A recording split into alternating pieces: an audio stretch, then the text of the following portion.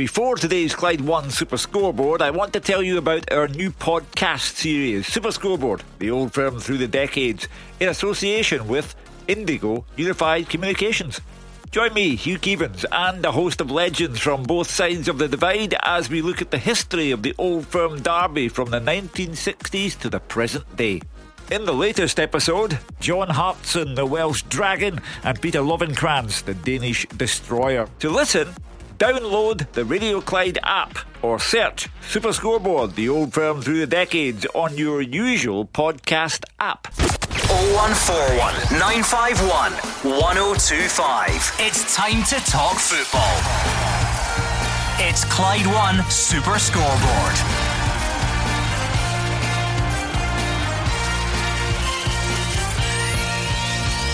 Good evening and welcome to Clyde One Super Scoreboard. Scotland are now 8 games unbeaten after another win and clean sheet last night, this time against the Czech Republic. International players now head back to club business, so who'll return fit and well for Celtic v Rangers on Saturday?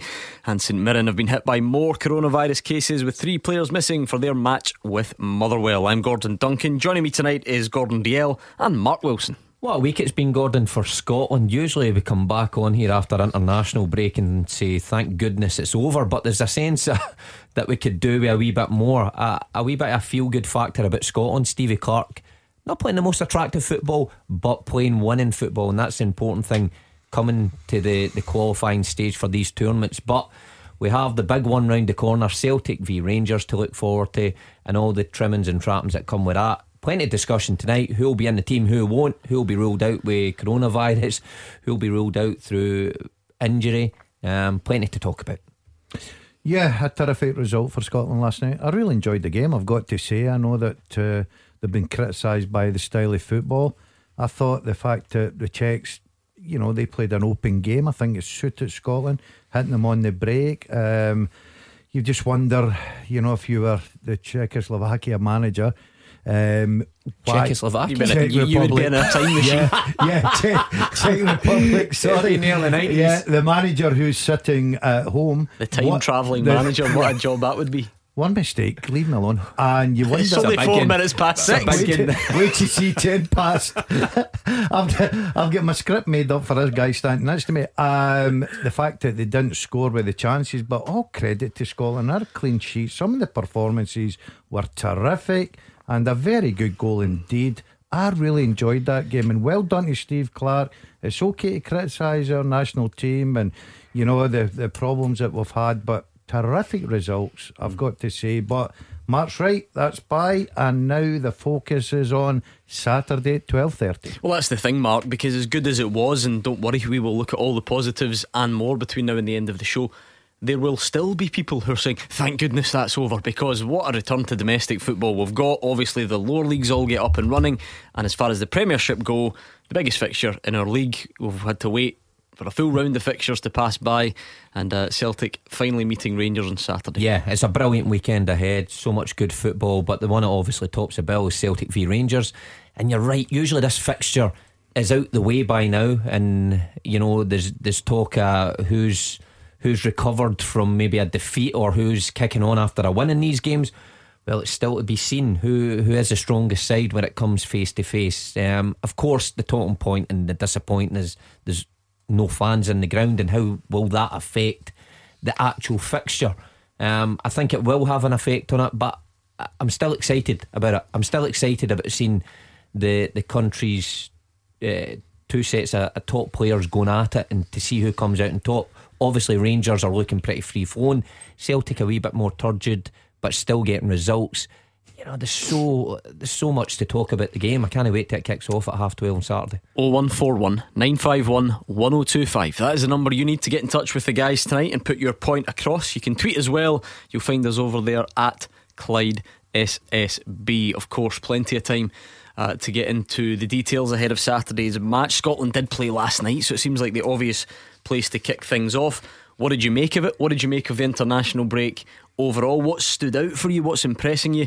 How does this set us up for Serbia? Did all these players that we keep hearing that we've got to come back, did they get back in the team, given what we've achieved over the last week, you tell us. 0141 951 1025 or Twitter at Clyde SSB. Stevie Clark says the Scotland players have been on a real journey as they bring back the feel-good factor.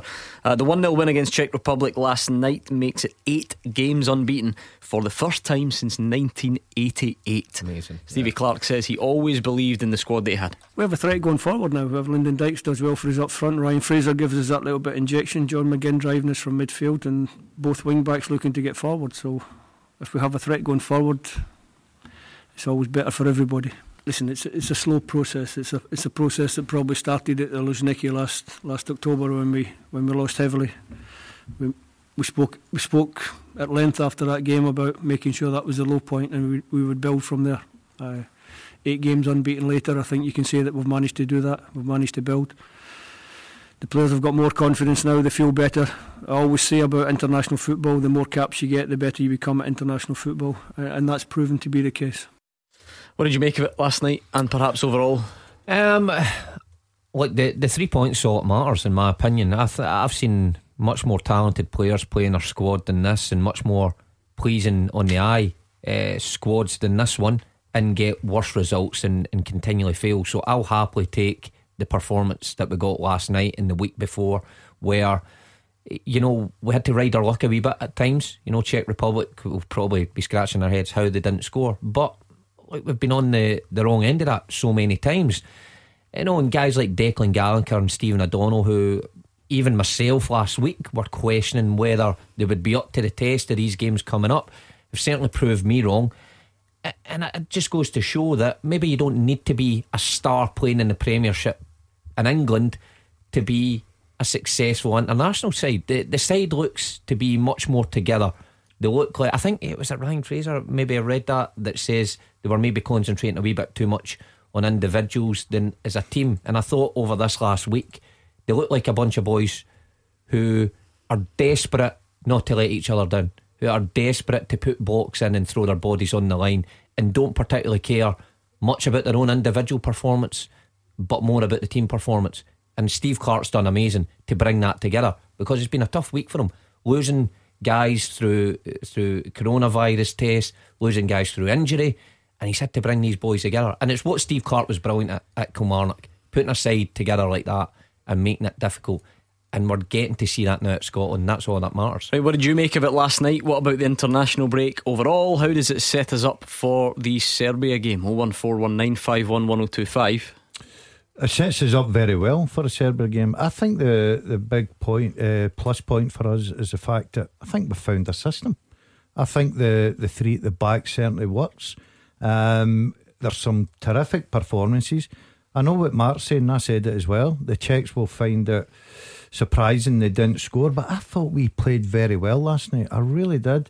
I'm the same. Gallagher, Considine comes in for his second cap, has been terrific. Question marks about can McTominay play there. I thought he was terrific last night. McGinn, and over the full break, you would have to say. McGinn is the captain in place of Andy Robertson.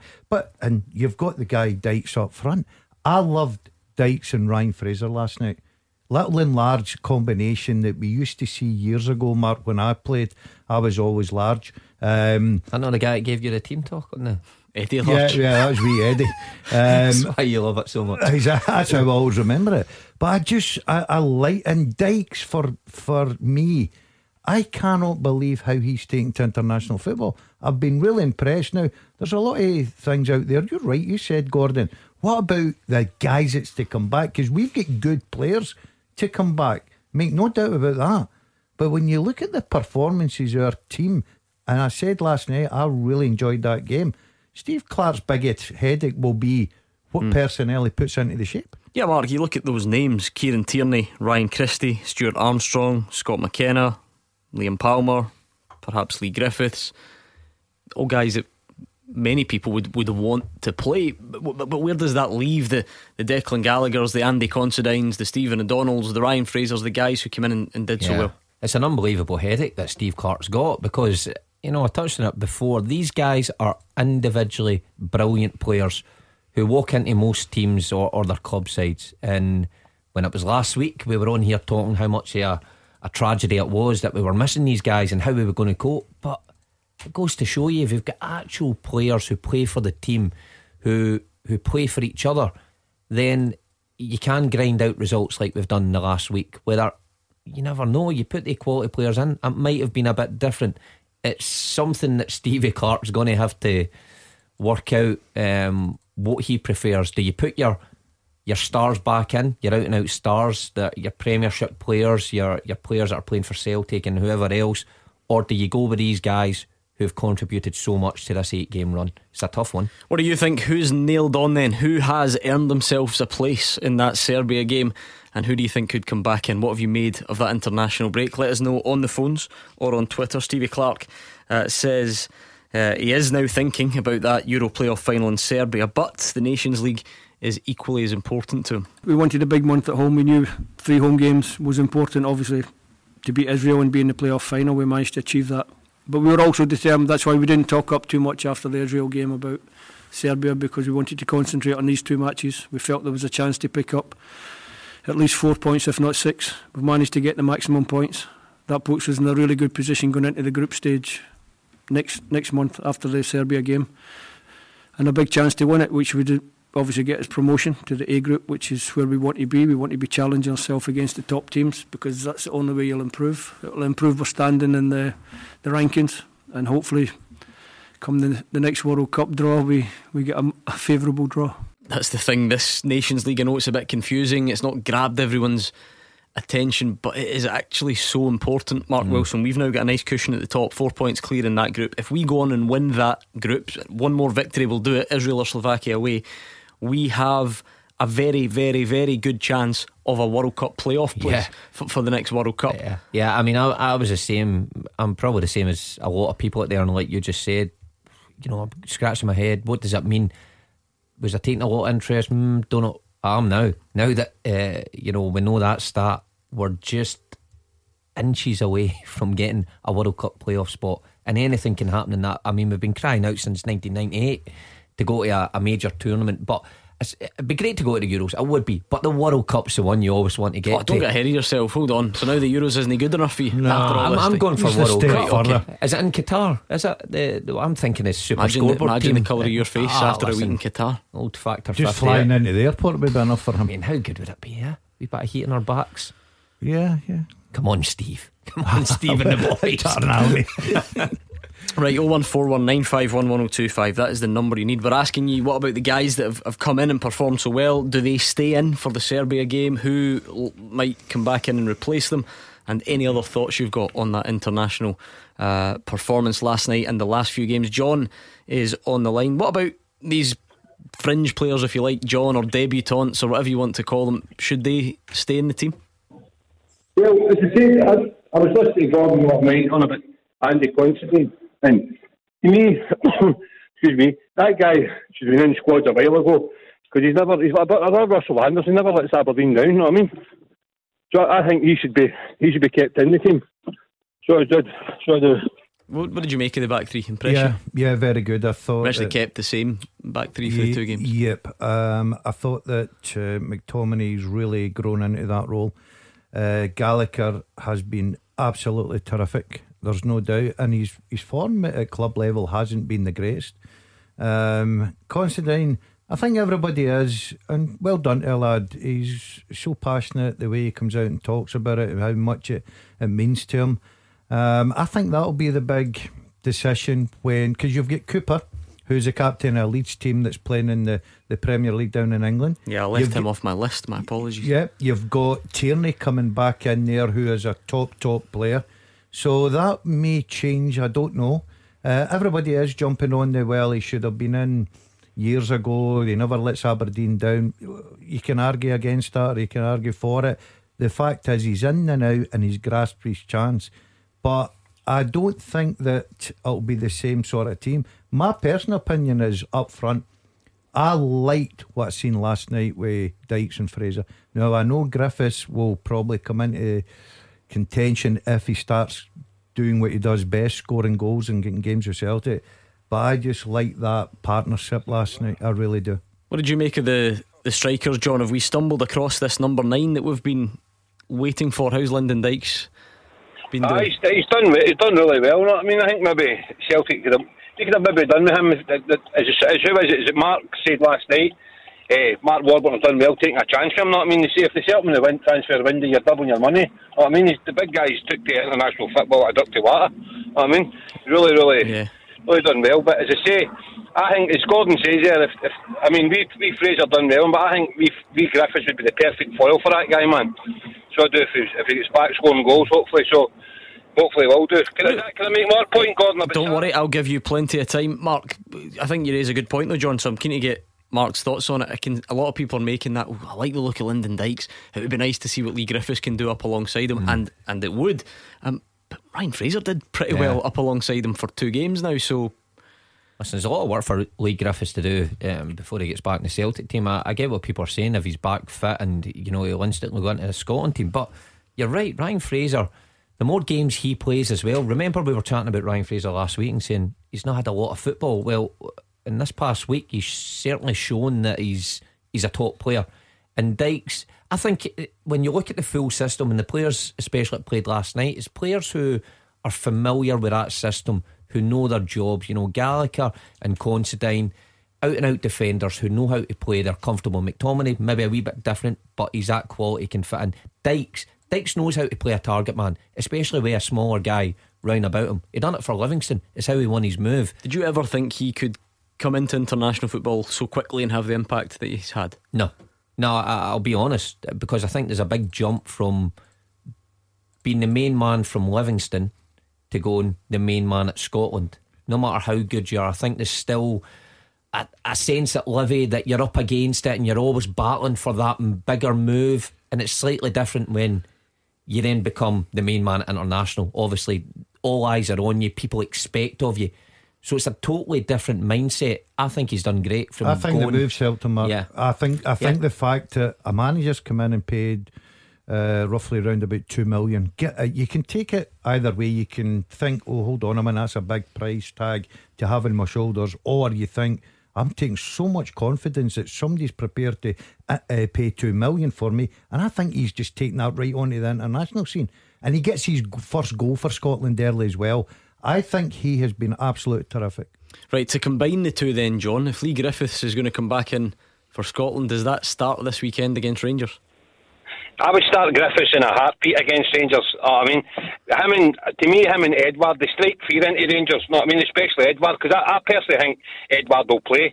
And I know Gordon always touches on the 3-5-2. I think that's the way we'll go on Saturday. And I've got my team anyway for Saturday. You know what I mean? A couple of guys coming back. You know what I mean? With Rogic and Edward and Griffiths. I hope he plays the 3 of them.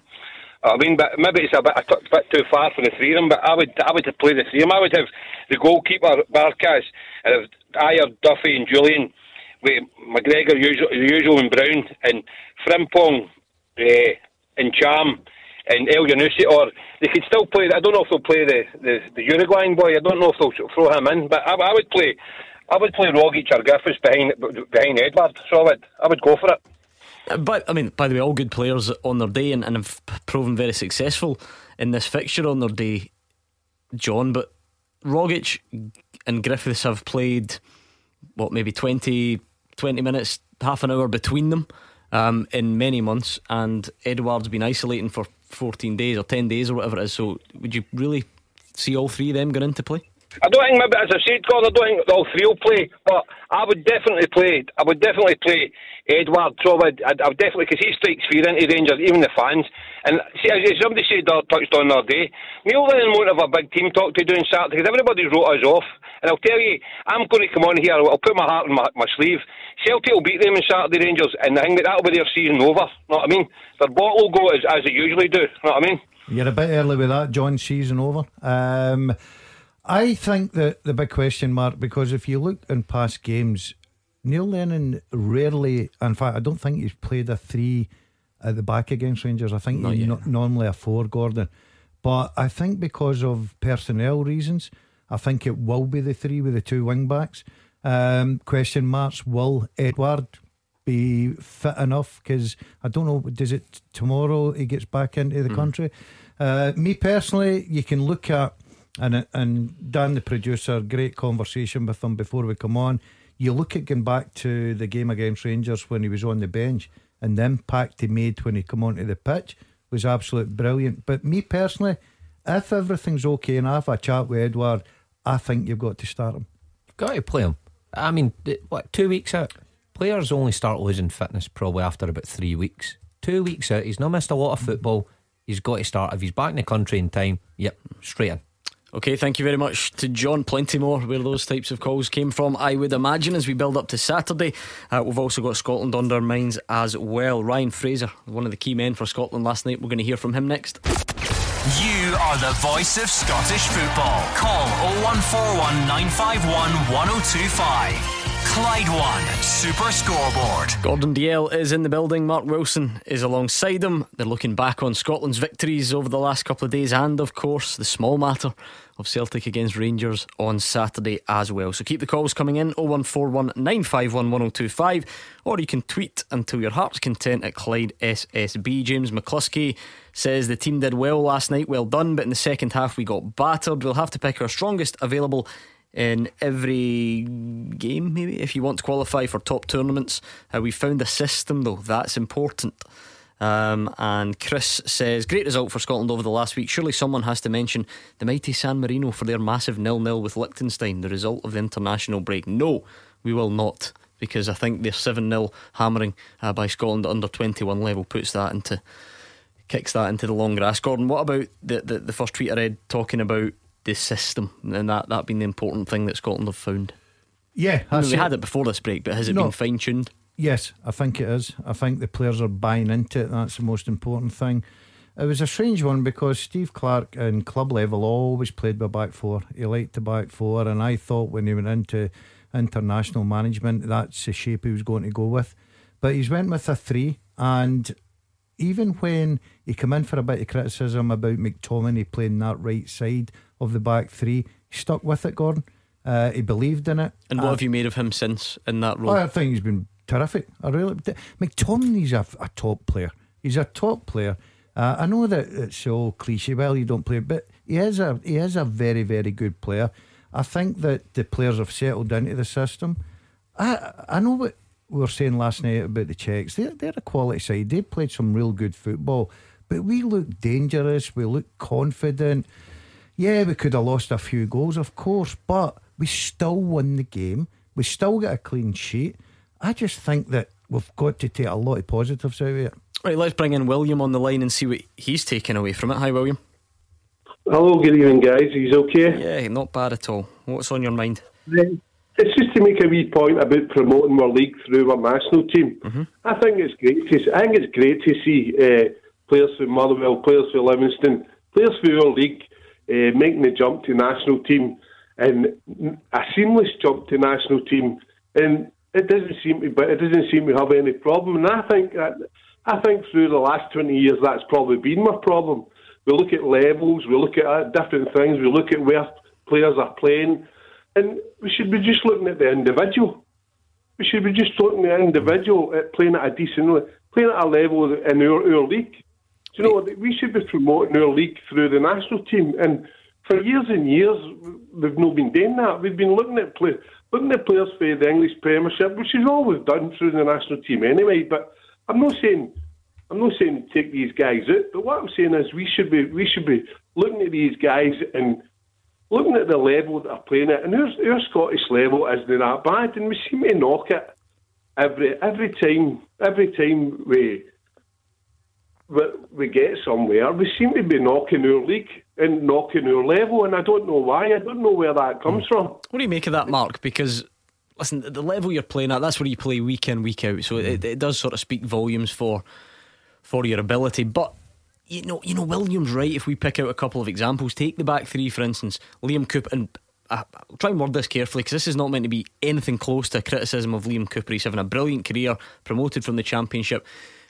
When they play for Scotland, because you're in there doing a job, does he look like he's head and shoulders better than Declan Gallagher or Andy Considine? Probably not. So how important is it that you find guys that come in and just do a function, do a job within the team? Not the games that we've seen so far. Declan Gallagher and Andy Considine's obviously played in part of winning teams, so it's easy for us to judge them just now. I acknowledge that because over the 40 games a season or whatever it would be. I think Williams I would agree with him to a certain extent. I think a couple of years ago, the full Scotland setup was too occupied looking down south at people who had grandparents or whoever relations that they could qualify for Scotland, instead of probably looking at our league and thinking who's the top players here. We've seen an influx of players coming up that, you know, with English accents, there's nothing wrong with that, but bring them up and they're not doing the job and we're overlooking players. But I still believe that if we have got quality players who are playing at the top level, of course you've got to utilise them. Yeah. I mean, the argument to what William's saying there, if you have to judge players and how they are just now in our league, you'd probably say before these two games that Stephen O'Donnell and Declan Gallagher weren't having their best season. Stephen O'Donnell's just back in the side and Declan Gallagher's had a ropey start. So what you're saying, Mark, is when we come to the next game, you've got obviously Cooper, McKenna's in the Championship with Forest, Tierney with Arsenal. So we replaced our back three last night with that back three. I'm not saying that. I think you have to judge how they're playing. If McKenna goes down there and is playing well week in, week out, then of course he comes into it. He's playing at a higher level and he's playing against top players and he's playing well. I don't think it should guarantee him, because he's playing at that level, no matter how he's playing, he should just replace Declan Gallagher or Andy Considine or whoever it is. I think they've got to be playing well. And I think maybe in the past, because you played for a big club, you would just get in the side no matter how your club or your performances were. You'd just go straight in the side. I think Steve Clarke's got a big job to do now. It's a big judgment call for him to think you've got these players playing for these clubs, but perhaps Declan Gallagher and Stephen O'Donnell, he can trust them in that shape. He can trust them. He can don't know how much he can trust Considine because he's just in the door, but he's done well. He knows he can play to the shape. Because it's not always about comparing player A and player B and saying who's better. It's worth bearing in mind how do they fit into the specific role. But here's a great point for you. Understand what you're saying. You're looking at, well, how are these players playing before that game. Now, if I look at O'Donnell and I look at Gallagher, right, I don't think they were playing particularly well with Motherwell. That's what Mark said, though, right? And all of a sudden, bang. So I think that is very, as you said, the judgment. But then sometimes your hands forced. And look at the response that they've got. I think that, you know, I don't think we've been saying this weeks ago. I think that Steve Clarke's got a real, dilemma of who he's going to pick for this important game. Who's nailed on now, William? Who is definitely a part of Scotland's strongest 11 as we look towards that Serbia game? Well, I think definitely three in the middle. You know, I think McGregor, Jack, and McGinnis are. You know, I don't think he's going to get better than that. You know, I think, see, when you look at, I know a lot of people's talking about Griffiths and Griffiths coming to partner Dykes. You know, I would even look at the boy Nisbet. You know, I would bring the boy Nisbet in for Hibs, because I think he'd be a great foil for Dykes as well. You know, so. But then, if you're talking about bringing Tierney in, for me, Gallagher, before the Israel game, it was Cooper and one. I phoned in and you said one, and I says it's probably Gallagher, and you says, well, Porteous has been playing well, and I said, well, it's probably Cooper and one, a Gallagher or Porteous. You know, now to me, after these three games, it's Gallagher one, because Gallagher's been so impressive. You've got, for me, you and I'm sure Clarke's noticed that, you know. And even O'Donnell on the right. I mean, you could say it was probably Palmer before O'Donnell, but O'Donnell's actually. I mean, out of these three games he's done nothing wrong. You know. I think the one that's nailed on is the boy up front. I really do. I think that it doesn't matter who's playing well. It'd be great to see Griffiths getting back into that squad, make us stronger. Of course, it would be, but I think that right now, if Dykes is fit for his big game, he is a certain starter. William thinks the midfield three's nailed on: Jack, McGinn and McGregor. Mark, what about John McGinn? In the age of players being managed and having to sit this one out and get the right amount of game time under pressure from their club, for him to come in and start all three of those games in the middle of the pitch and put in the shift that he put in last night with the captain's armband as well, What did you make of two him? man of the match performances was it as well. John McGinn doesn't strike me as a player who wants a rest at any stage. He seems to be a player that just gets on with it. I think he's a phenomenal player. I mean, I remember seeing him years ago. No, it's I remember he scored a couple at Celtic Park as well against Celtic for Hibs, and I remember watching him that day and thought, he has run this game here. I mean, this kid's incredible, and the engine in him, how strong he is, by the way, as a midfielder, is incredible. And he's managing to show that in the Premier League down south and pair it with international football as well. We're lucky to have a player like him. So much good comes from him. That driving force from the middle of the park at international level is so important. Thank you very much to William. Let's bring in Ian and get his assessment of it. Ian's in Blantyre tonight. How's it going? Yeah, that's going not too bad, thank you, Gordon. And yourselves, are you all well? Yes, can't complain. Lovely. Good. Right, the first point, I've got 2 points. I've got a point about the game last night. I thought it was a bit sloppy and patchy up there. See up front for fear. I think we were playing that Czechia. We're playing, or Czechia, whatever you call them nowadays. Well, they were running through free spaces next, but thankfully, thanks to David Marshall, we got away with it. So that was good. Yeah, I mean they missed, didn't they, Gordon? They missed some unbelievable chances. Yeah, I can't believe the first half and the second half are two glaring ones. But I think Ian makes a good point, because I was saying earlier before we come on show, they were a good side. They passed the ball about. We had to really work last night, and that's why I thought the performance was really, really good indeed. But some of the times that we did get cut open with our passes, and it was just overhit. But all the credit goes to the goalkeeper, because he reads it. He reads the situation, Gordon. We still keep a clean sheet. Yeah, the Czechs will be obviously disappointed, but the confidence we can take from that is incredible, and we still win the game. And remember, we had our chances as well. You know, I thought in the break we looked very good. Even late on, McBurney hit the bar. Hit the bar. Fraser, you know, I just thought, I was positive about last night. I enjoyed the game. Ian, how close are we then to sort of knowing that best team now? Do you think we're getting there? I think we're getting there slowly but surely. I know it's taken us a long time, right enough, to get the actual team, to get the right team. But the like said, the Ryan Fraser, that was a good goal last night. I was watching the highlights last night on STV, and then I was watching it on STV. Then listening to the highlights, because as you know, I'm blind, you see.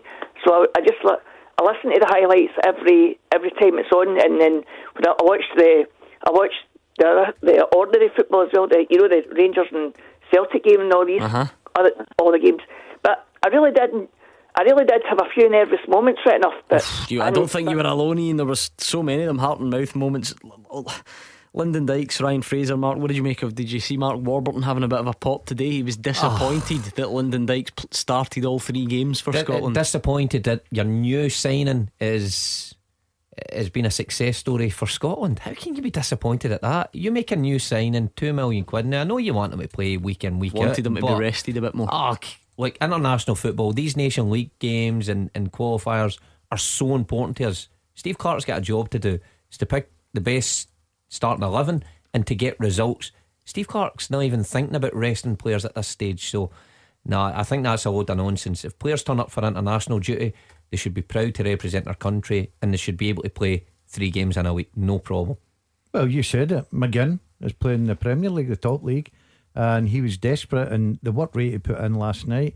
Look, of course, manager, it's not just one manager. There'll be every manager really worried about his players playing 3 games. That's just, they're being selfish, Gordon.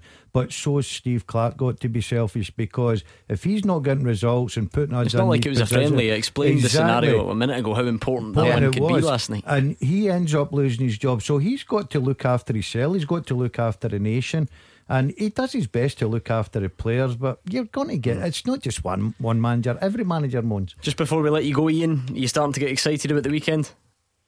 Yeah, I'm hoping that Rangers win, but I'm not sure. I'm not getting too carried away, because just like John a few calls ago, he was saying that he thinks Celtic's going to win and the league's going to be over on Saturday. But I'm thinking to myself, that's a load of rubbish. So. We're at that stage in the week, Mark, where the emotional roller coaster that fans must go through. I only see it from from the phone calls we get, but you must go from confidence to dread somewhere in between, and it'll ebb and flow between now and and then you hear team news. This one's injured. This one might make it. So you can see why fans are sitting on the edge of their seat and can't wait for 12:30 on Saturday. Right, Ian, enjoy it anyway. That was Ian in Blantyre. 01419511025. Great time to get your call in, because we're going to get travel with Stephen, and that means you could be up next. 0141 951 1025.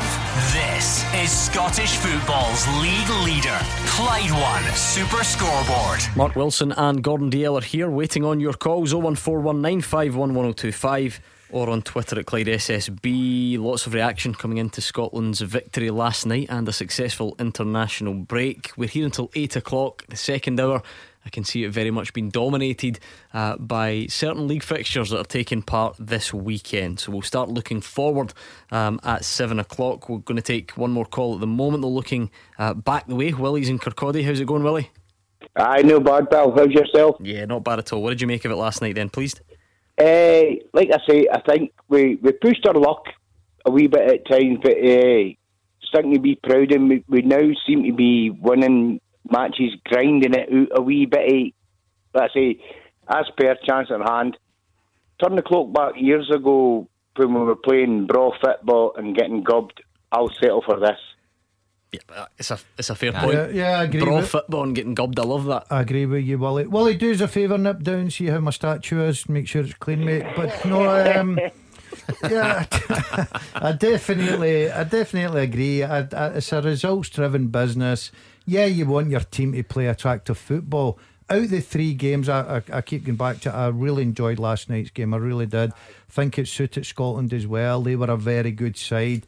But we've got to get results. I know that everybody wants that little bit, performance, but you're getting clean sheets, you're getting results. There's so much positivity to build on as well. Obviously we gave up chances last night, Mark. There's no point in pretending otherwise. They were a good side, which is worth acknowledging, and obviously we can always do more. But the theme over the last 3, see, when it comes to balls in the box, defending set pieces, throwing bodies on the line, that seems to be the bit we've really got down. That's what happens when you put out and out defenders in who take a pride in defending their box. But look, I think you've got to give the manager huge credit. You look at Steve Clarke, and Steve Clarke got the Scotland job built on that reputation, where he went to Celtic Park, he went to Ibrox numerous occasions, made it difficult for Celtic and Rangers to break them down, and rode his luck at times and got something at the other end. That's how we got the job. It isn't a coincidence that now Scotland are playing that way after he's had a bit of time to work on them and getting results. And it's not pretty to watch, but we've tried pretty, and pretty football hasn't worked for us. And numerous times we've always been the hard luck story. I'd rather be like this. I'd rather ride our luck. I'd rather have defenders willing to chuck their bodies on the line and grab something the other end and have something to hang on to and actually make it to a tournament. And it looks like we're starting to get that right. It looks like it. But international football, against these top players, you're always going to give up chances, so you're relying on luck. Willie, who are the guys that are standing out for you? Who are the ones that you think we can start kind of building the team around as we try and get there? Well, to be honest, last night, Lyndon Dykes, there was a wee bit I spotted.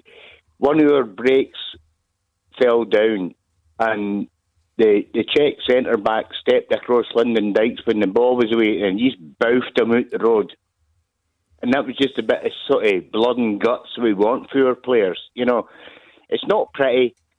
McGinn, I think he's one for the future, to be perfectly honest. I think he can boss up midfield, and with the players we've got coming back, I think we're in with a shout. I'm not going to get too overboard about it, and we'll just see what happens come to Serbia game. Well, I was in Kirkcaldy for 10 years, and he explained to Mark what boufed him out the way means. Boufed, that's a great word. Perhaps brilliant. No, I'm with you, Willie. You're very positive. You're right. I just think McGinn was, as a captain last night, led by example. I thought he was absolutely brilliant. But I thought everybody put a shift in, worked very hard.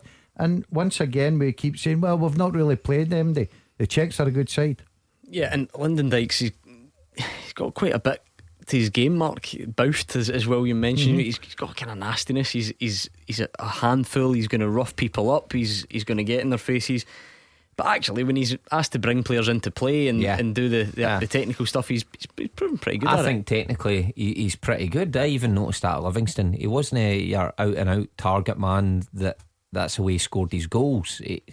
Technically, and he's quite quick. He's a powerful runner. So if you need to, turn it in behind. Last night you seen it. When he had to play that wee pass through it. He knows how to do it. But again, I think we've stumbled across something. I don't think Lyndon Dykes would have been number one choice by any means if we had everybody available.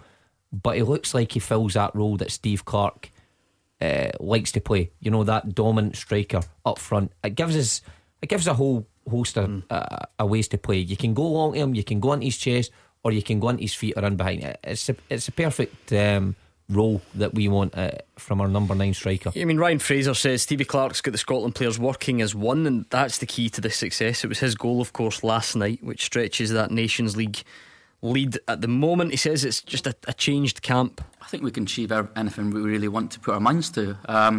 It's been a year of hard work since the managers came in, and it was never just going to be done overnight. And you can see all the stuff that he's been kind of pounding into us in the last year and what he wants from us, and you can see that we don't look like conceding in too many goals in games, and we don't concede chances. You don't see David Marshall making loads of saves where we're backs against the wall, and we know we've got quality in the team, and if we can score one goal, we always know we've got the chance to win. Maybe beforehand we didn't bail each other out because we're looking after ourselves, but he's just got that morale and that squad togetherness that we've got now to, if somebody makes a mistake, don't think about yourself, go and bail him out, because he'll bail you out next time. So he's got that in us. There's no cliques, there's no little groups. It's when you go for dinner, you're not sitting beside the same people.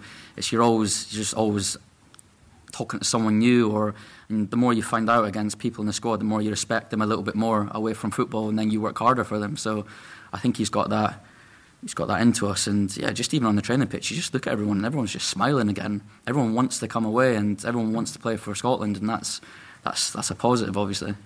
Yeah, I think that's always a challenge at international football. The cliques, inevitably you get them.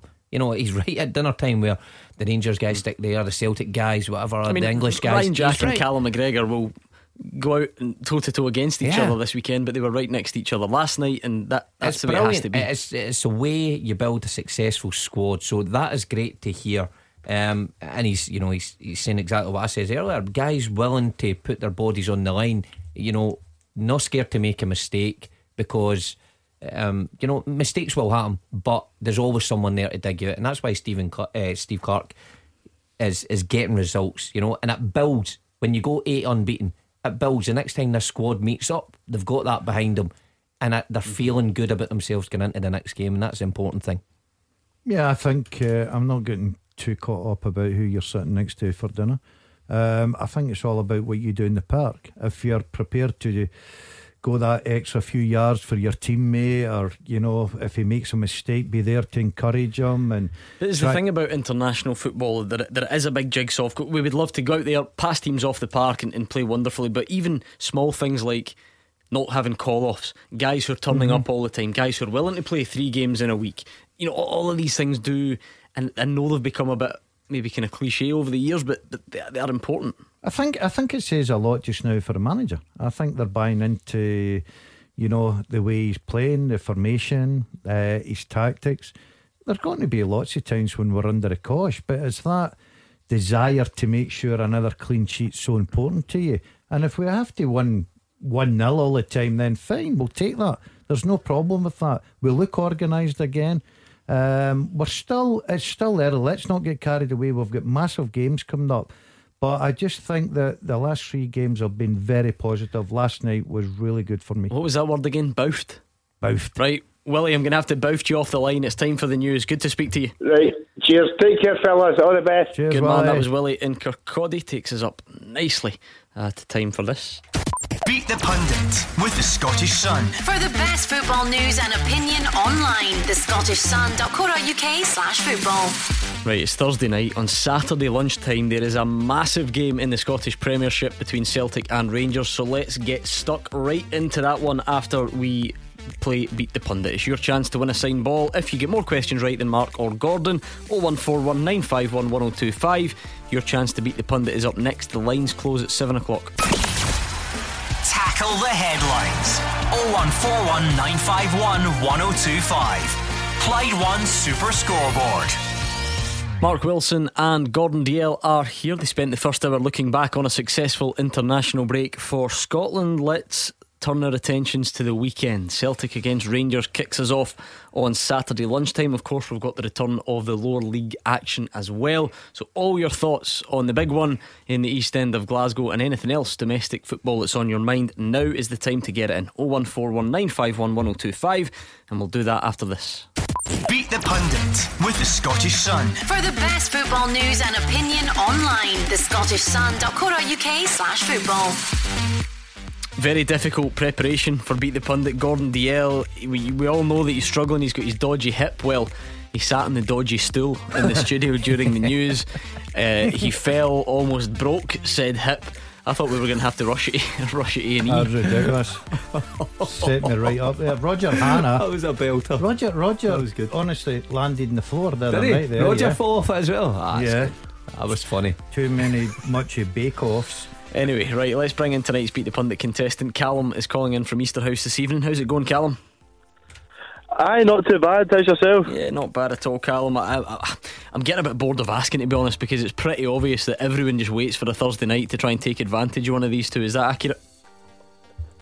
I'm not sure. I've listened to the show for quite a while, but that's the first time I've been on Beat the Pundit, to be honest. Sound a bit nervous, mate. Calm down, you're alright.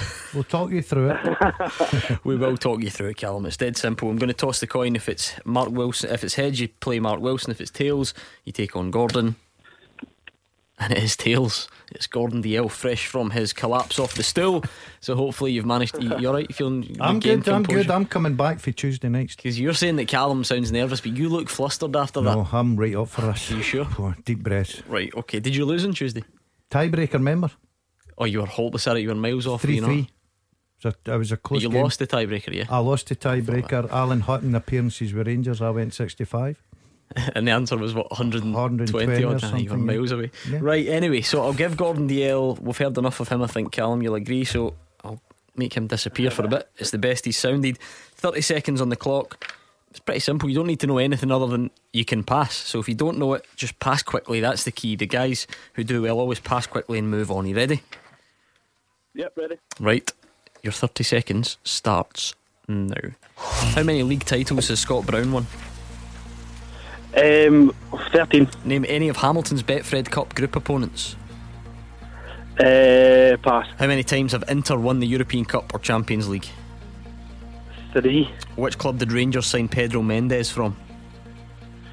Portsmouth. What nationality is Hibs goalkeeper Ophir Marciano? Israeli. In what year did Rivaldo win the Ballon d'Or? 2004. Okay, let's bring back Gordon Dalziel. Can you hear us? Yeah. Oh, sorry, we interrupted. No, fine. Sounding a bit distracted. Right, 30 seconds on the clock. Same set of questions. Your time starts now. How many league titles has Scott Brown won? 8. Name any of Hamilton's Betfred Cup group opponents. Sorry. Any of Hamilton's Betfred Cup group opponents. Annan. How many times have Inter won the European Cup or Champions League? 3. Which club did Rangers sign Pedro Mendes from? Porto. What nationality is Hibs goalkeeper Ophir Marciano? He played for Israel. In what year did Rivaldo win the Ballon d'Or? 94. He put me off. That's ridiculous. That's exactly what you do to him. No, I don't do You it do. as badly as that. As soon as he gets one wrong, you laugh at him and he gets What one flustered. did And it? it was interesting to see Scott that Brown, I can't. the league tactics titles. tonight. He did the exact same I know thing he to did. you. He got me with Scott Brown. 8 titles Scott Brown's won. Is there one more? Well, Celtic have just won 9 in a row, haven't they? Listen, let's reveal Ah, the but he answer. might not have been there. He was there longer than that. What's he was? Anyway, right, never mind. Callum, do you think you've done enough? He sounded flustered, didn't he? I did a bit, aye. I took a stab at that with some of them, but I think I've done a bit. How did you find it with the pressure on? It was actually what I said earlier. I thought I agree. Radio every night, you know what I mean? But on live's a bit sounding like he's made his international debut there. Once I sailed into the game, I was alright. Just get a few simple passes just to ease my way into the game. That's on Carl. Do you know what? I agree. That's exactly how it went. How many league titles has Scott Brown won? It's 10. I was unlucky. I was only 2 out. Callum didn't get it either. Nah, You're fine. Callum bottled it. Name any of Hamilton's Betfred Cup group opponents. Callum didn't get any. You got Annan. 1-0 to Gordon DL. I wouldn't be so sure. Certainty. It's over the line. Really? Yeah. Put that ball back. Wow, that's confidence. It would be an awful shame if that came back to bite you, wouldn't it? How many times have Inter won the European Cup, Champions League? That was obviously a guess. No, I know all that. 3. Correct. Callum got it. Oh, great. Well done, Callum. He trails you by 1. Yeah. I knew that one. What club did Rangers sign Pedro Mendes from? It's Portsmouth, not Porto. Callum got it right. Oh, not. You sure? Yes, I'm sure. I knew it to be. Alright, Callum, you're talking too much. Go on, Callum. What nationalities Hibs keeper Ofer Marciano just played against Scotland? Couldn't save the penalties. Unlucky for him. He's Israeli. You both got it. 3 each. Oh no, I'm starting to worry here. In what year did Rivaldo win the Ballon d'Or? Mark, would you take a guess at that? 2002. 99. So that's unlucky. None of you got it. There were some easy questions to come, but that's as far as you got, which means it's 3-3. And for the second time in a week, it goes to a tiebreaker. After you sounding so confident as well. Well done, Callum. Right, here's the deal, Callum. I'm going to read the question. Gordon will write his answer down, and I'll then hand over to you to give me your attempt, okay? Right, okay. Right, let's do it. How many goals did Steven Gerrard score in his entire club career? Write it down quickly, please. How many goals did Steven Gerrard score in his entire club career? Callum, what would you say? Hurry up. I'll go for 150. 150, a nice round number. Gordon's gone 121. The answer is 191. Callum in Easterhouse, the sign ball is yours. He's got his head in his hands. DL is distraught. The second time in a week he's lost a tiebreaker. We are delighted at his misery. I'm like breaking now. Everybody's taking me on and giving me a doing. Callum, you're a good man. The sign ball's on its way. Well done, Callum. Cheers, thank you. I've not really mean it, mate. Don't worry about it. Callum's seen you. You're all over the pretty place. easily. 2 defeats in a week. I know. What a bad international break it's been for you. 3 threes and 2 defeats in the tiebreaker, mate. I'm gutted. I am really gutted, mate. Even there's an interesting Greg Wild, who a very familiar name to us always. He's tweeting already. He says ha ha ha, many ha ha has. Daza bottom of the table, he says. 2 defeats in a week. 2 out of 2. Honestly, pressure's hopeless. on. Wild, they thought he was quick. He never seen the dazzle in his head. And boom, see you later. Not as quick on. You're quick at passing and beat the pundit. I'll give you that much. That's poor, wasn't it? Right, 01419511025 on the phones, at Clyde SSB on Twitter. Now, I'll admit it's been a bit of a strange build-up. It's been great for Scotland. It's been very successful, and it's been brilliant. Hopefully we go on and finish the job off against Serbia next month. But what it has meant, it's been a disrupted build-up to what's usually a long week building up to Celtic and Rangers, and all the predictions and all the nerves and all the confidence. So let's get stuck right into it for the last hour of tonight's show, and of course tomorrow as well. Let's hear from Celtic boss Neil Lennon. He's obviously got coronavirus on his mind. He says clubs can't keep losing players because of the virus. He does bring back Hudson-Edouard tomorrow. Will he play? That's the other question. But Neil Lennon's been speaking to Sky Sports News and says something has to be done. It can't go on the way it's going, because we're losing too many players, not just us but a lot of other clubs as well, and even countries. If you look at the Czech Republic, for example, in the previous round, they had to completely change the squad, and it totally dilutes the quality and the integrity of the competition.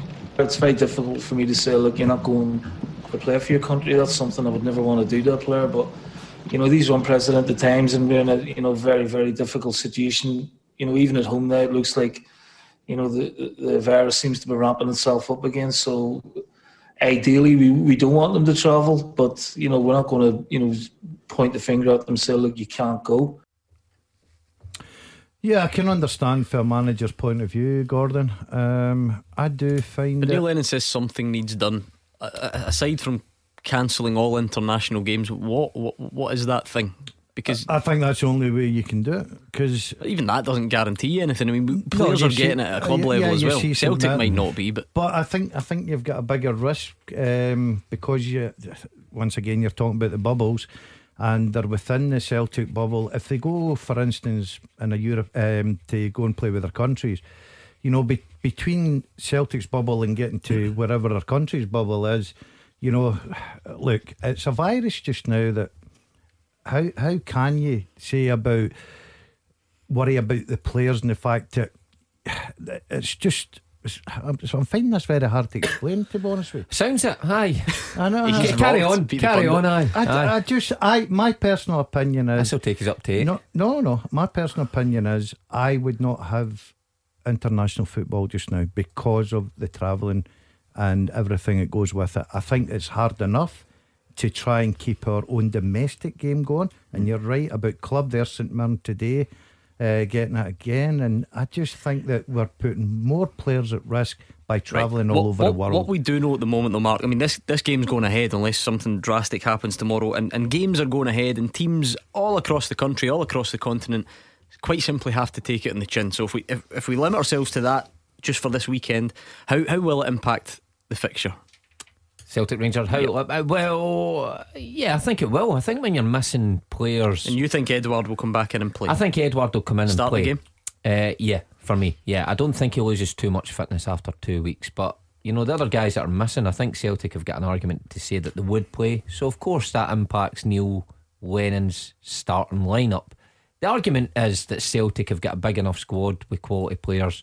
They should have players to come in and replace them.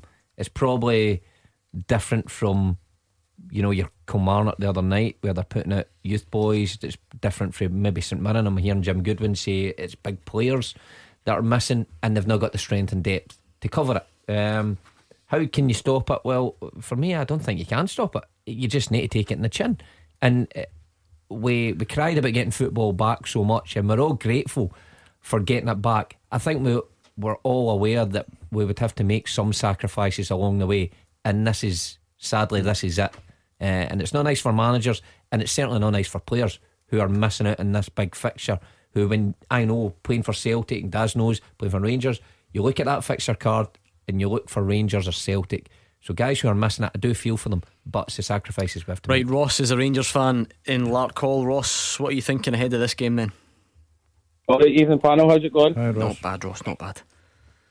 I think Steven Gerrard's got a headache in midfield to make, because he's obviously got Ryan Jack back, but Davis, Kamara and Arfield have been superb the last 3 weeks.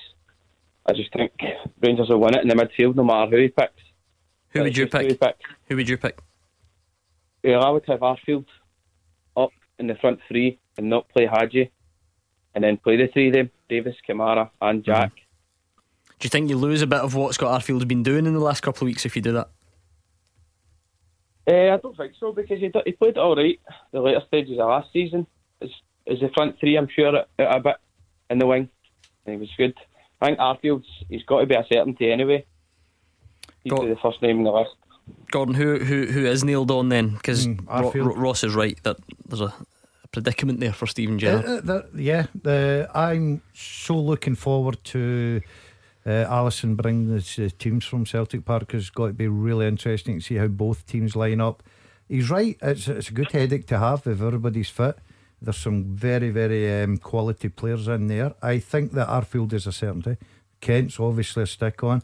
I think that Ross is right. I think he will sort of go with Arfield further up and leave Hadji out, which would be a big call, but I just think away from so Jack, Kamara and Davis. Yeah, and I think Arfield obviously with Kent up there and Morelos through the middle, I think would be probably my midfield. I feel like I've not often with this. I've got to agree. I think the Rangers team is pretty simple to pick with the form of their players. Hadji, I like Hadji. So you don't see any way that a Davis gets left out, or Kamara or Jack? You don't think any of them have any chance of getting left out? I don't think so. I think the way Kamara and Jack play in that defensive role, I think they've done it pretty well this year. I think they'll play known the strengths that Celtic have got going forward to break things up. I think Davis is a player who looks to go forward all the time, and I'm talking in possession and pass it. Kent's a stick on, Morella's a stick on, and I think the way Arfield has come into the team, and he's been brilliant. He's been the standout player. I don't think you can leave him out for Hagi. Do you know something? I've got a funny feeling that maybe one, maybe two, the managers will throw a curveball in there for Saturday. Well, funny you should say that. Andy Halliday on last night's show thought a Brandon Barker or a Jordan Jones with a shaped curveball. I think so. Yeah, do you know, I wouldn't be surprised, Gordon. Well, let me see what Ross would think of that. What do you think, Ross? I mean, then somebody's going to have to drop out, aren't they? Too big a game for Jones or Barker. I think he needs to go with experience, and Arfield, Jack, Davis and Kamara will give you that. And I don't know if Davis been left out the Northern Ireland team last night. Maybe I'll bring him into 11 definitely. Gerrard might have had that in his mind if he played 3 games for Northern Ireland. It's a bit much, but I seen he only played 5 minutes. So I think it's one out of the 4. I think it's one out of the 4. I think that, you know, you look at Davis, Hagi, Jones or Barker. I think that's a 1 out of the 4 of them. Now, who do you go with? Do you go with the pace away from home? Do you go with, and the fact that you probably hope that Celtic would play a 3 to get into the areas behind the fullbacks, the wing backs, sorry, or do you go with Hagi, who's got a lot of good assists? He can open up defence. What about that, Ross? Because Gordon, I think, said on Tuesday he didn't fancy Hagi to play. I think Andy Halliday said the same last night, and then there was some reaction on Twitter saying, how can you dare say that you would leave Hagi out? He's got the most assists in the Premiership this season, but you're not buying into that either by the sounds of it. I just think about being at Celtic Park as well. I think he's got to go with experience in there, and Hagi's not really got that. I'd definitely bring him on, maybe about 60 minutes, depending on how the game's going, but I wouldn't start him. I think we've got enough pace up there with Kent, and hopefully he'll hurt them, and then the experience with Arfield next to him as well. How do Celtic combat that then, Mark, if you're saying that you think that is a nailed on midfield and you think it's pretty strong? Yeah. Celtic's obviously a bit more limited in the sense that they can't call on Ryan Christie. Yeah. I mean, that'll be an interesting one. Now, in Cham, you would think he would go directly to Cham to fill that role. I mean, would they go David Turnbull? Don't know at this early stage. It's a big game, but Turnbull's shown that he can handle this league no problem at all. My overriding feeling would be he would stick with the 3 at the back. He would go, Frimpong. I think he might play Diego Laxalt. Really? Why not? That's a big shout from you. Why not? I think the boy's experienced. He's an out-and-out lefty. Why not play him? I think he'll go with Brown McGregor, obviously. El Yunusi and then Cham behind Edward. I think that's the way he'll go. So he's went similar in the past, that he has those kind of two players dropping in behind an Edward. No place for Griffiths from the start. I don't think so. Ajeti, if he was fully fit? If Ajeti was fully fit, and it depends what kind of week he's had at Lennoxtown, possibly. I just think he might go for that system where he's trying to control that midfield area. I think Celtic have been overpowered in there against Rangers. I think his system's picked for him, Mark, because if he goes back to Neil Lennon always plays a 4 against Rangers. If he goes back to that, you're looking with no Forrest there. There's no balance there. Is he really suddenly going to abandon 3 at the back though, just because he's not done it against Rangers before? I mean, that's Celtic's formation now, is it not? Yeah, well, they can change formation with personnel, but I think the personnel puts it to a 3 if for a stick on. Because I think there will be. No, but is the thing that sticks it to a 3 not the fact that that's what they play and that's what they've played for the last goodness knows how many games? Yeah, but you've got to sometimes tweak your formation to suit what your game plan is. And would it be a surprise to go back to 4-2-3-1? For instance, if James Forrest was fit. Now, I know a lot of people may disagree with what I'm about to say, which is not unusual, but I think James Forrest is a big game player for Celtic against Rangers. Would you, if he was fit, would you find a way to put him in the team? You wouldn't. I don't think you'd play him at wing back. So you might look at your system to get your players in. I think it will be a 3, obviously. I think El Yunusi will play off Edward. I really do. Alright, thank you very much, Ross in Larkhall. We're building up to the game on Saturday. Get all your thoughts in 01419511025, and we've got a full-time teaser for the guys and yourselves next. Taking your calls on Scottish football. 0141 951 1025. This is Clyde One Super Scoreboard. We've got Frank, who's a Celtic fan in Greenock, on the line. He's standing by patiently to discuss this Saturday's game. Let me quickly get your full-time teaser up and running for you, though. Fulltime at Clyde1.com. That's where to send your question. You send them in, the pundits try and come up with the answers, and more often than not you catch them out. So that's the address, fulltime at Clyde1.com. Simple question, not to say the answers are simple. John has been in touch with this one. He says, can you name 11 men with Andy or Andrew in their name who've played for Rangers since 2000? Andy Halliday, obviously. Very simple. 11 men with Andy or Andrew in their name who've played for Rangers since 2000. Andy Halliday? Yes, stood where you are standing right now last night. Since 2000. Mm-hmm. Andy Little. Andy Little. Mm-hmm. Another friend of the show, Andy Little. Andrew. Andy Halliday. Andrew. Marvin Andrews. Oh, I thought that was a sneaky one. I was actually going to say that. Well, you're too slow. I thought that was going to catch you out. Well done. No, Big Marv. Was Gorham retired then? Andy Gorham? Andy Double. Since 2000. I don't know. I'm not. You're right, you don't. Is no there then? No. And Gorham gone. No. Andy Gorham, no. Big Andy Webster. Yes. Oh, okay. Mark.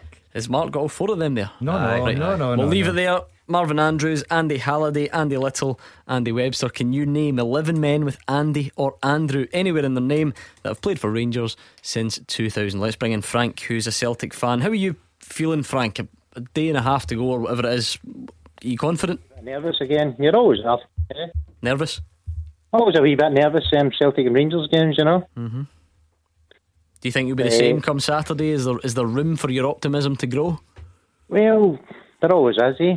But I think, if we've got Edward back and Griffiths back in the team, you know, don't think there should be many problems, eh? Right, well, say you're Neil Lennon then, Frank. Are you taking the chance on Odsonne Edouard? He comes back tomorrow, isolated for the last, was it 10 days? Do you play him? I think from last season, from a goalkeeper, Barkas, he's not so much today, you know, and his central defence, but up front, you know, I mean, Griffiths and Edward back, you know, shouldn't be many problems, eh? Well, Frank sounds very He confident. makes it seem simple. Yeah, there will be problems. It'll be a difficult game. The big problem for Neil Lennon is getting his best team on the pitch. Obviously, we know that he's got problems. Obviously, the formation will be 3-5-2 with probably, you know, Edward, the question mark. Will he start him or will he be the impact coming off the bench? I just think we're in for a terrific game. I think it'll be very tight. I don't think Mark said start him. What's your take again? Remind me. I said start him. I would. No doubt about it. No doubt about it. The one Frank saying though, Griffiths alongside him would be more a question mark for me. I think. No, Elyounoussi will play there, I think, and Griffiths. Griffiths took part in the game. Was it on Monday? Was it a bounce game against Motherwell? So he's got some game time under his belt. Yeah, I still think Griffiths has got work to do before he merits a start. I think Neil will go for the safer option of probably Elyounoussi. But I can see why Celtic fans are seeing Griffiths back on the pitch, are seeing him involved in the first team squad and going, you know what, I would just gamble with him and put him in. He gives you so much set pieces, you know, that wee bit of sharpness. I can see why fans would want him straight in and gambling. Does Edward's form come into the decision at all? Because Neil Lennon was the one that said it and he left him out. He said he's been lacking in form. You know, if you had an bang at it, started the season brilliantly, Odsonne Edouard, and he then had to isolate for 10 days, would you be much more inclined to play him this weekend? I wouldn't care what form he was in. No, personally, I would put him in against Rangers, who, if you're a Rangers defender and you're sitting in the dressing room waiting for the team lines to come in, whether Edouard's playing, you know, magnificent or hopeless, and he's on that team line, you're thinking, I'm in for a game today. Now, you can look at the other side of it. As I said, against Rangers, when he come on as a sub, I think they played Morgan up top at Hampden, and he come on as a sub, you could actually see the Rangers defenders saying, right, here he comes, we're in for a tough time now. And he made such an impact. I just think this game is so important. There's no fans there. Rangers really have cracked it up by the fact that they're playing good football. They fancy their chances. They've got match winners in their team, all over their team. I think you've got to get your best starting 11 on the park from the first whistle. Frank, the lack of Ryan Christie, Nir Bitton, Hatem El Hamed, and maybe Odsonne Edouard, how much does that worry you? Well, I would say Christie obviously, and Edouard, you know what I mean? But I think Edward's got to play, ain't he? You know what I mean? Yeah, I mean, the guys agree. I think we're stating the obvious, Mark. Christie would have played, wouldn't he? Yeah, certainly. Right. I think certainly, yeah. And now he won't.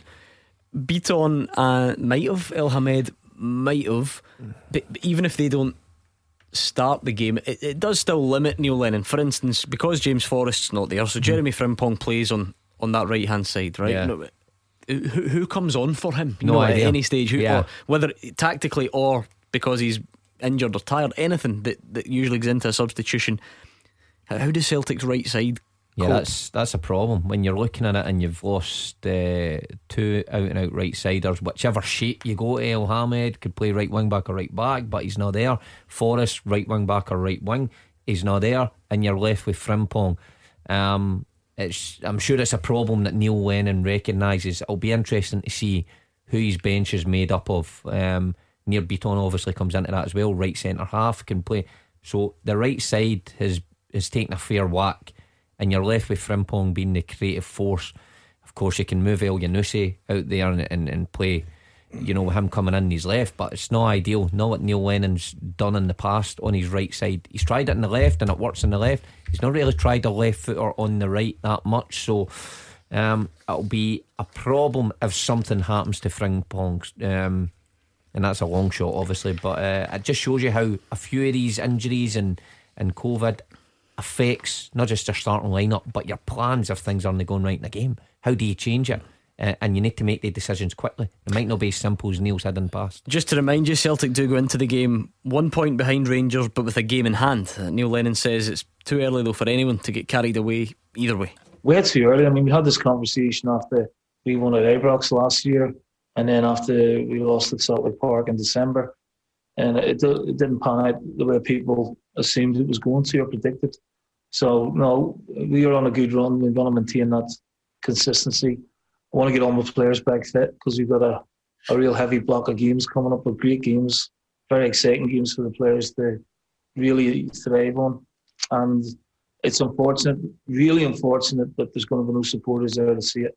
But, you know, for the players, for the individual performances and for the club and for the team development, they're brilliant games to look forward to. Thanks a lot to Frank in Greenock. First time we've spoken to you, Frank. Have a good weekend. Mark, this notion of the first Old Firm game of the season and laying down a marker, you hear it, is that a real thing? Does it matter? Yeah, it does matter. I always loved winning the first one, because you're neck and neck, you know, into the season. Or quite often you're neck and neck, and the big one is the Old Firm one, and you get a real feel. So did you always, you and your teammates always place extra importance on the first one? I know I certainly did, yeah. And look, I've been the receiving end of, been beaten a few of them, I've won a few of them. It doesn't guarantee anything at the end of the season, obviously, but I think it just lifts the full place. There's a lot of pressure going into each season, and I said it before, you always look for that first game. And if you're going along quite nicely and you get beaten that game, it can have an overlying effect. And on the flip side of that, if you're going along nicely and win it just boosts everything up until that next one at the new year. So hugely important. I say it doesn't guarantee you anything come May, but it certainly makes you feel a lot better about yourself in October, November time. Can you even begin to imagine one of these fixtures playing in it with no fans? No, that's the real tragedy about the thing. The fans, mate, it's great coming up against top players, your top competition, but the fans make the fixture. They really do. I mean, the atmosphere at both places was just, it put the hairs on your arms, make it stand on edge, and it was just fantastic. So I can't imagine how it's going to be being in a quiet stadium. Yeah, so when you're in the dressing room on an Old Firm day, can you hear the crowd in the dressing room? Not so much. Not so If you've much. got big ears. No, like you. No, not so much. No, I mean, but as soon as you step out the dressing room door, I mean, going into the corridor, of course you can hear everything. So will the players have to? Because I would imagine it's the crowd, it's the intensity, it's the atmosphere that adds, that gives you that mental start you usually get. It's frantic and sometimes it never settles down. Do you think will that still happen? That's a good point. I mean, you'd think that the two sets of players are that fired up because it's that fixture and because you want to get one over on the top players. But you're right, the atmosphere does drive things on in that first 10-15 minutes. That's why the game is so frantic. The atmosphere's everything. Yeah, that's what I can remember about my debut at Celtic Park. Walking out, and I couldn't believe the noise it hits you just as you're getting, onto the pitch. It's incredible. You couldn't even talk to someone 5 yards away. You couldn't hear anything apart from the noise. We were saying that last night, and now you'll be able to hear all the shouts between the players and between the managers. Can you imagine that night? You just heard, "Sorry, Sasa, really sorry, sorry, Sasa. Okay? I didn't mean it. I didn't mean it." I'm a caring guy. What can I say? Who are you? What he said back in the dressing room before it, Mark, because it is such a big game. How did the players prepare differently? What sticks out at you memories wise? Did anyone do anything strange in preparation? I mean, no, I wouldn't say the players did anything differently. I think when you're at that level, and you're an elite player for Celtic and Rangers, you're pretty much setting your mindset anyway. I think the managers maybe, well, I can only speak from my point of view, managers maybe took it a wee bit different. You can imagine what Neil was like for Celtic Rangers games and how he got the players fired up. I mean, he didn't need to, but you could see how much it meant to him. Tony Mowbray, chalk and cheese, slightly quieter, did his team meeting, at the hotel, and it was tactically, it wasn't so much about motivation with him. Gordon was the same as Neil, that he understood what the fixture was. So I'm more seeing it from the management and the coaching team rather than the players. The players are much in that zone from the Friday training session into the game on Saturday, that they're kind of zoned out. But again, I don't know how all this will affect them. It may be a totally different fixture.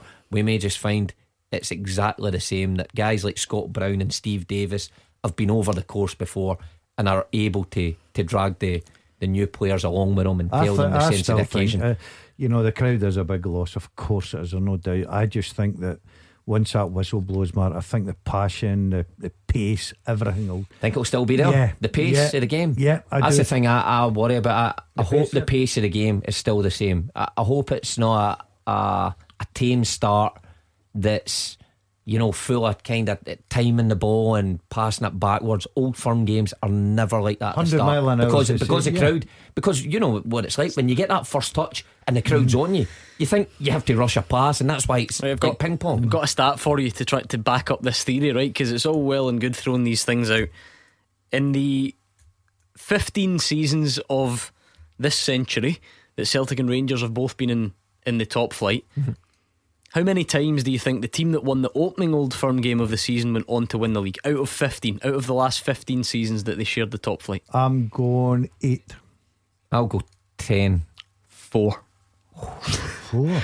So there we go. The notion of it laying down a marker doesn't guarantee. Yeah, and that's what I said, but it makes you feel good about yourself for a couple of weeks. There we go. Right, just before we're going to speak to Andy very soon. What about your team? Oh, funny that we've got Andy on the line. We're looking for Andys or Andrews who've played for Rangers since 2000. Marvin Andrews, Andy Halliday, Andy Little, Andy Webster, Andy Murdoch. He's got a belt. Brilliant, Andy well done, Murdoch. Andy Murdoch. That's a great shout.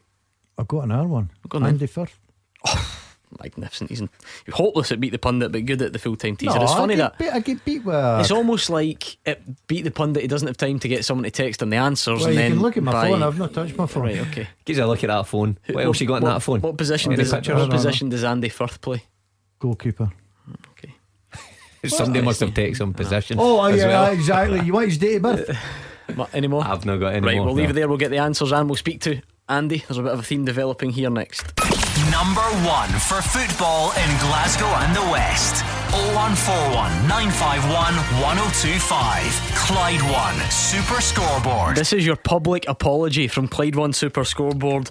Producer Dan has had an absolute nightmare. See, after training, Mark, whoever was the worst in training would need to wear yellow jersey. A daft outfit. Aye. Producer Dan is going to be wearing the yellow jersey. See that stat that we gave you before the break? Flip it on its head. It's the other way around. So see everything that we said before the break, just ignore it.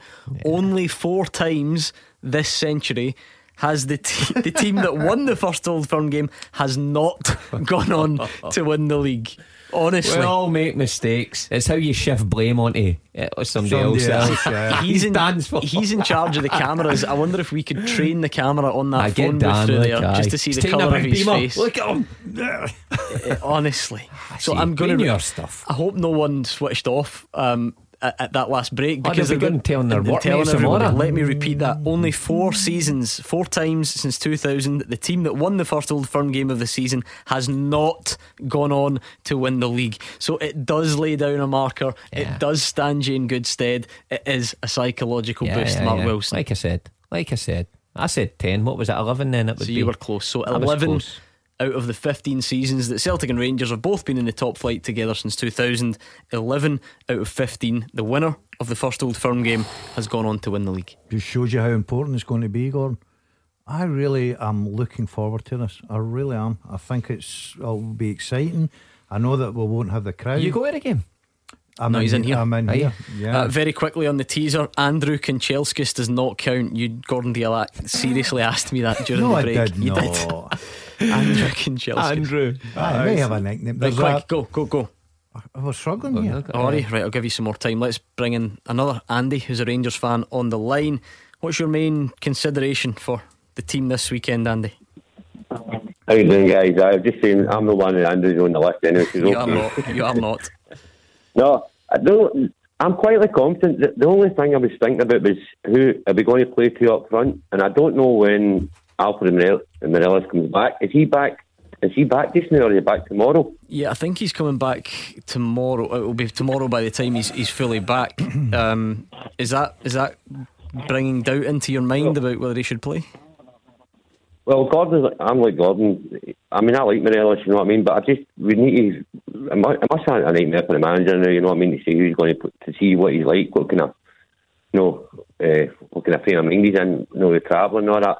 So I was going to say, if they don't play him, they'll definitely go on the bench. Would the boys think Defoe and Hinton to start? By the way, well, Andy's not alone in asking the question. Chris has just tweeted in to say, with Morelos having a relatively quiet start to the season and his reputation of being easy to wind up, combined with form and goals throughout the rest of the squad, is there a case to start Defoe instead? There's a case to start, not just Defoe. I don't know, is Roof fit? Well, he's not been fit. I'm not going to get a last update from Stephen Gerrard tomorrow. Who scored 2 against Mull. I think Morelos will start. I think he'll start as a lone striker. Will he break his duck? I'll wait till Saturday before my prediction. What, at full time? Yeah, probably. I don't think that. Why can't you predict that now? Will Alfredo Morelos score this weekend? I'm going to say I don't know. I'll wait till Saturday. For goodness sake. It's not that hard. I mean, it's just a prediction. I'll say no, and you say aye, and then I'd like to. No. And then I'd like we've to. covered all I'd like to bases. hear how he comes back, how he's feeling. But what are you going to do? Phone him tonight? No, you'll get reports, and I like to From do who? my homework. Who are you going to get reports I'll from? get people on the inside. In the Colombian national team. And you think about it, right? As much as it is the travelling, because I think he come on the 51st minute. So he's not really had a lot of game time. If he gets back, he's feeling fresh. He's like Edward. Your manager sits down, has a chat with It's the not player. like Edward. Edward's not done a thing in 10 days. No, but when they're arriving for a game, it's not the best preparation. LR, by the way, has tweeted, I don't know if LR is a pilot or is particularly in the know, Has he got him but in she the plane? says Morelos is back. He came back tonight. There we go. I have no reason to not believe Well, that. I will say he will start. There you go. You happy with that, Mark? Well, it took a wee while to get there, but I think, by the way, I think that makes a difference if he's back tonight Yeah, compared to David tomorrow. says he's already back. He's posted pictures on his social media of him in his house. There you go. All right, there you go. So that's conclusive evidence. But Right, Andy, does that change your mind? Or change I your mean, thinking? but I'm just, like I Gordon, I'm just thinking, I still think we should go 2 up front, because Morelos has been lying a wee bit deeper in the last few games, you know what I mean? And I just think we could push the 2 up front, you know, rather than just have, because the last couple of games, Morelos hasn't really been in the Andy, box. who would you push up front with him then? Who would you push up? I would put that on, honestly. Right, okay, I so know you it's need to sacrifice one of your midfield players. Who's it going to be? That's a hard one. That's a hard one. It's difficult. That's and I know he scored against Motherwell, but Cedric Itten to start this game, that would go down as a curveball, would it not? Yeah, I can't see it. He came on the other night, didn't he, for his Nationals side? But no, I can't see this one. I think Morelos will play. I think the way he has been coming deeper, but you get Kent running in behind. I think that's been a noticeable improvement in Rangers' tactics and them getting success. So I think that might be the case. I do think it's important that he arrive tonight. If he's arriving tomorrow night and not get any time with the team, then it's a problem. But yeah, I can see him starting. Okay, thank you to Andy in Finiston for his call. What about the sort of form that we've seen this season? Everyone keeps talking about Rangers' main man now actually isn't Alfredo Morelos, it's Ryan Kent. Does he remain Rangers' best chance of winning, and Celtic's, on the flip side, Celtic's best chance of being hurt? Well, Kent's a match winner for Rangers. He's been pretty consistent. I know we had a Rangers fan on here a couple of weeks ago saying I don't know what I've been watching, because he's been in and out of games. That was, I think, the night after he won Player of the Month. So I really do think he's been outstanding since the start of the season. I think he obviously laps it up playing in these games. He's had success in these games before, so he's certainly the danger man that Celtic have to try and find a system that makes him have a quiet afternoon, because he can play he's playing a number of ways now. He's not just playing as an out and out winger. He's coming in the pitch, he's going longer. So how does Celtic stop him then? Because probably the quietest game he's had would be Hibs at Easter Road. Yeah. What did Hibs do to force him into areas? I think the Hibs centre halves went the full way with him, where he came in the pitch into those little pockets and little holes that it's so difficult to pick up. I think Hibs centre halves just locked right on him, and I wonder if Celtic will be brave enough to go that full way as well, of whoever it is, if it's a Julian or an Eye or whoever. I think you've got to stop the supply ball get into him, and letting him get turned on you, because he's got, he's very clever, he's a good player, he's playing with a lot of confidence. I think Rangers have got 2 or 3 players like that, maybe even 4. I think Tavernier and Barisic on the left hand side's in terrific form. Arfield is a big favourite of mine. Kent's there. They're potential guys that can turn the game for you and win the game, but Celtic have got the same. There is absolutely no doubt. I must admit I don't spend the show going through Instagram because I'm busy looking after YouTube. But I had a wee look, and right enough, Peter Downey sent me it as well. Not only has Alfredo Morelos got a picture, he's actually in front of a sign which says "Welcome Home." So he's undeniably no doubt home. about it. He's got balloons and a cake and all sorts. So that could have been. Hold on, that could have been his house in Colombia. That could be anywhere. No, but it's 3 minutes. An hour ago he posted it. He's here by the looks of it. He could have taken that picture before he left, and then it's all set up. Let's start a conspiracy. Do you not like think that? if it was his house in Colombia, the welcome home would have been in Spanish? No, because they've thought of this. They've changed it Is to this English. a double bluff? Aye. You can't. Is that a cake? Would you be advising eating a cake 2 nights before the game? Why? I don't know. Well, Sir Alex Ferguson made Manchester United eat Jaffa cakes. What? Yeah. What's that way doing? That's so a cake's good for you. It's funny how things just pop into your head. Where's that cake? That's true. Where did you find that out? The Chase. It was on the quiz. Was that? Right, we're out of time, but don't worry, we can do this more tomorrow night. Full 2 hour build up tomorrow night. Right, quick, you've got loads of these Andys to get through. I've got a cracker. Quick, because we're nearly out of time. From Leicester, Andy King. Yes, brilliant. We barely saw him, but he's there. Keep going. I don't know. He's clues now, Gordon. Right, famous footballing family. He's got a brother who played for Inverness. Shinny. Yep. Gordon's Andrew pal. Shinnie play for Andrew Rangers. Shinnie, yeah. Did, yeah. Same name as your favourite referee, Dallas. Andrew Dallas. Yeah, young boys, couple of these youngsters. Andrew Dallas. Yeah. Right, what about one going back to 99 to 2004? That was the spell he was there, and he's been down. He's been about in the kind of lower leagues and so on since. Oh no, what position? Centre back, I think. Andy